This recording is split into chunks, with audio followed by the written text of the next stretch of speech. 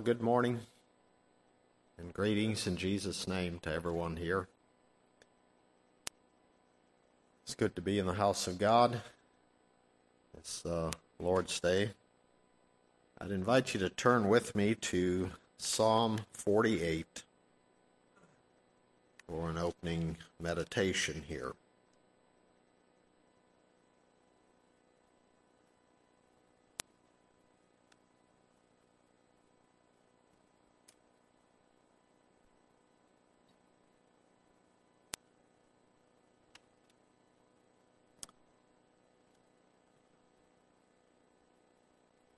Before I read, I would like to just extend a welcome to all the visitors.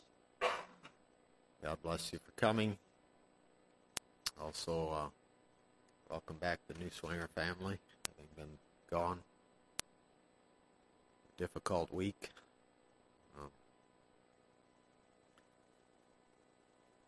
But it's good for us to reflect on God here. In Psalm 48, I'd like to read this psalm. It says, "Great is the Lord and greatly to be praised in the city of our God, in the mountain of his holiness. Beautiful for situation, the joy of the whole earth is Mount Zion. On the sides of the north, the city of the great King. God is known in her palaces for a refuge. For lo, the kings were assembled, they passed by together. They saw it, and so they marveled. They were troubled and hasted away. Fear took hold upon them there, and pain as of a woman in travail. Thou breakest the ships of Tarshish with an east wind. As we have heard, so have we seen in the city of the Lord of hosts, in the city of our God. God will establish it forever. Selah. We have thought of thy loving kindness, O God, in the midst of thy temple. According to thy name, O God, so is thy praise unto the ends of the earth. Thy right hand is full of righteousness. Let Mount Zion rejoice. Let the daughters of Judah be glad because of thy judgments. Walk about Zion, and go round about her. Tell the towers thereof. Mark ye well her bulwarks, consider her palaces, that ye may tell it to the generation following. For this God is our God forever and ever. He will be our guide even unto death."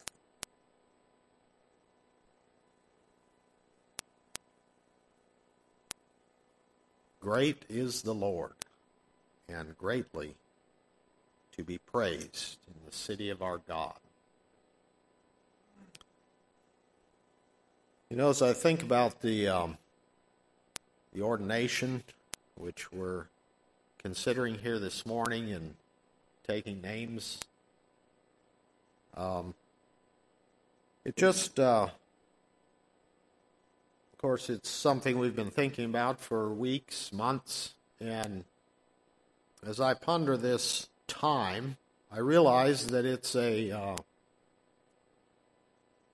I'm not sure what the right word is, but it's a time that marks a significant event in the history of Zion Christian Fellowship. You know, there are those events and times by which we mark our history. And I believe this is one of those times that can have a major impact on the fellowship in years to come. So that puts a bit of weight of solemnity and earnestness, which I believe we have been endeavoring to seek God's will, fasted and prayed. And yet I find my thoughts kind of going back and forth, and sometimes I'm, what would I say, maybe borderline apprehensive. And I recognize that's some of our emotions, and I suppose there are many of you maybe in similar frame of mind. You're just not sure Yet I do believe the Lord is giving us direction. I believe He will. And on the one hand, I don't want to be overwhelmed with the magnitude of it and think that, well, there's nothing that we shouldn't be, or we just, well, whatever God wants, yes, that is true. But the Scripture says that God has put this treasure in earthen vessels, that the excellency of the power may be of God and not of us. So I think on the one hand, there's the practical aspect of considering, individuals and praying and pondering who the Lord would have to serve as a servant to the church. And so there is that practical side of it, but the other side of it, too, is that we are expecting God to make it plain, and that truly God puts the servants as He chooses in the fellowship. God gives gifts to the church. Well, as I was thinking about that and pondering,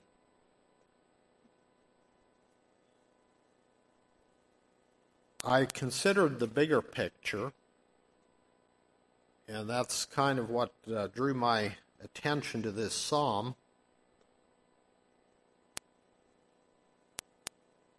In the immediate circumstances that we find ourselves of selecting an elder, I believe God's eye and care is upon us. I think God is interested. I think God is here. Maybe in some sense, even in a greater measure than on what we might think of as an ordinary Sunday, because of the magnitude of selecting an elder. But God is looking at the whole and not just an individual. We've been praying and we think of individuals. We pray and consider and ponder. We've studied the qualifications. And all of that is right and good. It's part of it being entrusted, if you will, to these earthen vessels that we consider and seek out men who, have the Spirit of God and the Spirit of wisdom. But then I think of, from God's perspective, He's not just interested in developing the character and gifts in one man. He has in mind the entire church. And He's looking out a blessing for the church. And so my mind went to this psalm: "Great is the Lord, and greatly to be praised in the city of our God, in the mountain of His holiness." Now, the city of our God is often referred to as Zion. And truly, if we would consider the name of our fellowship, Zion Christian Fellowship, it's not that it's necessarily greater than other fellowships around the earth, but God has chosen the church as His habitation. He is fitting us, bringing us together for an habitation of God through the Spirit. And so this selecting of an elder and ordaining one is part of that process of God looking out to fit this body as a habitation of God. So it's not only an individual that God is selecting. It's that God is looking for the welfare of the church, and He desires that we all come in the unity of the faith. And so that's what God is looking for. So, in the city of our God, which we can think of as this fellowship, we desire to live up to the name that we have selected, that truly God can be seen here. In the mountain of his holiness, and the word mountain there is used as a figure of God's kingdom, the domain where God reigns. The mountain of his holiness, beautiful for situation. That phrase speaks of an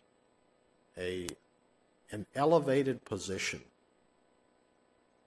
It's in a good place. It's like a city that is set on a hill that cannot be hid. The joy of the whole earth is Mount Zion. Now,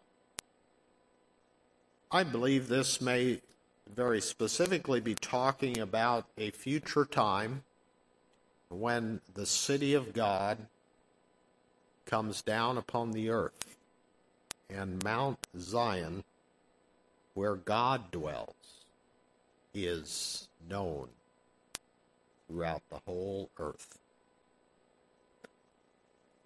But for an application for us today is that we today are a picture or a representation of that. That we are to be a habitation of God through the Spirit. So it's not just some future prophecy here, but something that God wants to work in us as his people.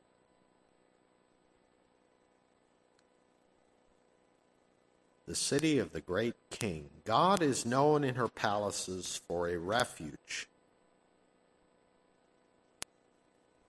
Is God our refuge? And is he known as we are set like that city on a hill? Can our testimony be that God is the refuge of these people? And maybe that would be a good place to go for God's refuge. For lo, the kings were assembled, they passed by together, they saw it, and so they marveled, they were troubled and hasted away.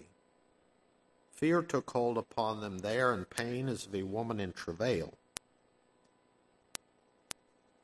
Thou breakest the ships of Tarshish with an east wind, as we have heard, so have we seen. In the city of the Lord of hosts, in the city of our God, God will establish it forever. Now, I had to think of the story of the Queen of Sheba in the days of Solomon. And in Solomon's days, the empire, or the kingdom of God as it was on the earth at that time, Solomon had built the temple, and the splendor of it, and the splendor of his throne, his houses, his servants, his whole kingdom was just amazing. And the fame of it spread to distant lands. And the Queen of Sheba heard it. From far away she heard of it. And so she came to see whether it was so. And when she came and considered it all, she said that the half had not been told. So, how is it? You know, today God wants to establish in the earth his habitation. And as the few verses I read here about the kings that came, they saw it, and so they marveled, they were troubled and hasted away. It's a sense of awe and amazement, and in that sense, trembling even at the magnitude of this king and this God.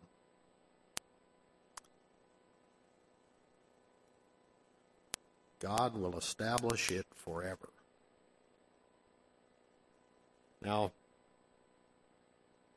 we're not necessarily seeking to make a name for ourselves. I don't think that's in our minds, and perhaps not everyone that hears of us or even visits us is necessarily going to tremble and be amazed and in awe. But some should be, and some will. And it's not that we are promoting ourselves. Paul said it very clearly. He said, "For we preach not ourselves, but Christ Jesus the Lord, and us your servants for his sake." And that's how we should live in this life. We are his servants, and God is seeking to establish his kingdom forever. Verse 8 there, God will establish it forever. Selah. Or think of that. God wants it to be established. Verse 9, we have thought of thy loving kindness, O God, in the midst of thy temple.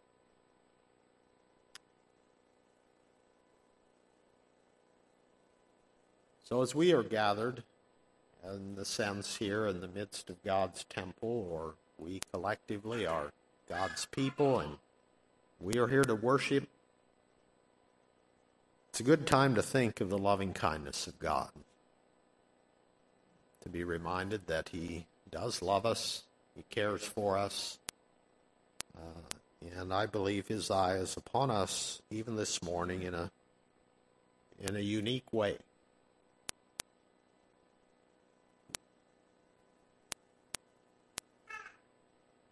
That helps me in my meditation, to put my heart at ease a bit and lay aside any tremblings or fears that I might have, and just think about the loving kindness of God, in that it's God's church, and he's able to take care of it. He's concerned about it. He's probably more concerned than any one of us. And he is looking out for our good. And when he says that if we ask anything according to God's will, he heareth us. And we know that if he hear us, then we will receive the petitions that we have made of him. That's amazing. So we've prayed, and I believe it's according to the will of God. He wants to set in order in a church that which is necessary for the health and well-being of the church. And we know that he will guide us. We can assure ourselves of that. Verse 10 here in our text, according to thy name, O God, so is thy praise unto the ends of the earth. Thy right hand is full of righteousness. Let Mount Zion rejoice. Let the daughters of Judah be glad because of thy judgments. That word judgments, the way we use it today, that seems a bit of a judicial term. We think of a sentence or a courtroom. But in this usage here of judgments, it has to do with God's principles, God's directions, God's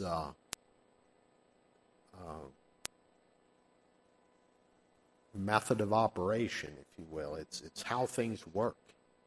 That is God's judgments. And we can be glad because of his judgments. It says, walk about Zion and go round about her, tell the towers thereof.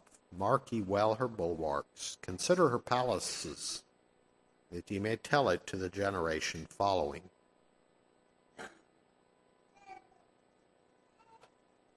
Now, in a literal sense, when the glory of God's kingdom under Solomon was great, and the temple was magnificent, it was a marvelous work that God had allowed them to put together and for his name. And I believe I would have been very impressed if I had walked around that temple and looked at the towers and considered it, mark ye well her bulwarks. What did that mean? Why did they do that? Wow. Overlaid with gold.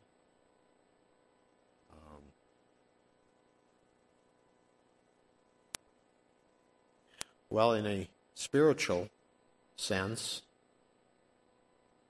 there should be the glory of God showing forth in our lives, and collectively as the body of Christ. We should be showing forth the glory of God. Not that we preach ourselves, but we preach Christ. And so all of this should, as it says in the first verse there, great is the Lord and greatly to be praised. So when people come and see the marvelous works of God in our midst, it should be to praise the Lord. Praise God. God still does amazing things. Mark ye well her bulwarks, consider her palaces, that ye may tell it to the generation following. You know, in the New Testament, the exhortation is given repeatedly about being an example. Be an example to the believers. Be an example that others can follow. Christ left us an example that we should follow in his steps. And that is one way to tell it to the generation to come. We set an example. And beyond that, we also tell them and explain it. For this God is our God forever and ever. He will be our guide even unto death.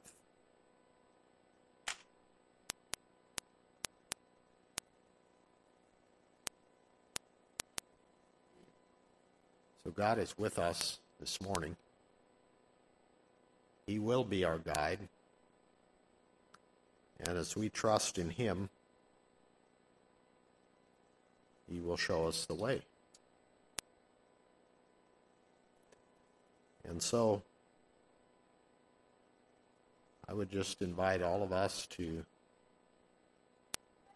put aside the trembling in our heart and just assure ourselves that God is with us. I believe God is working in hearts, has been, and will continue to do that. And God's will can be made known to us.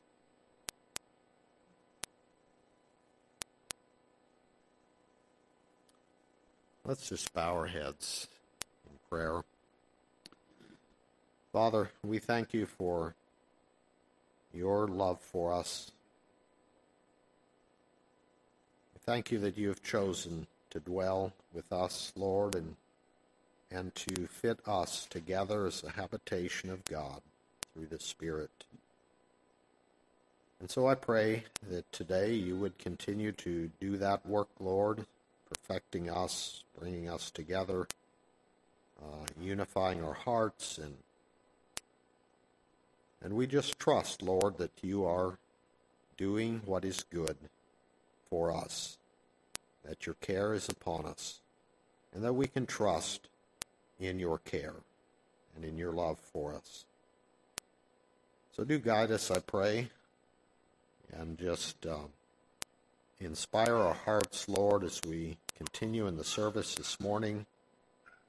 Pray for the children's lesson. I also pray for Brother Clinton as he preaches for us. May you give him much unction. And, Lord, we trust that it will be profitable for our good to be exhorted again in the things of God. We just pray this in Jesus' name. Amen.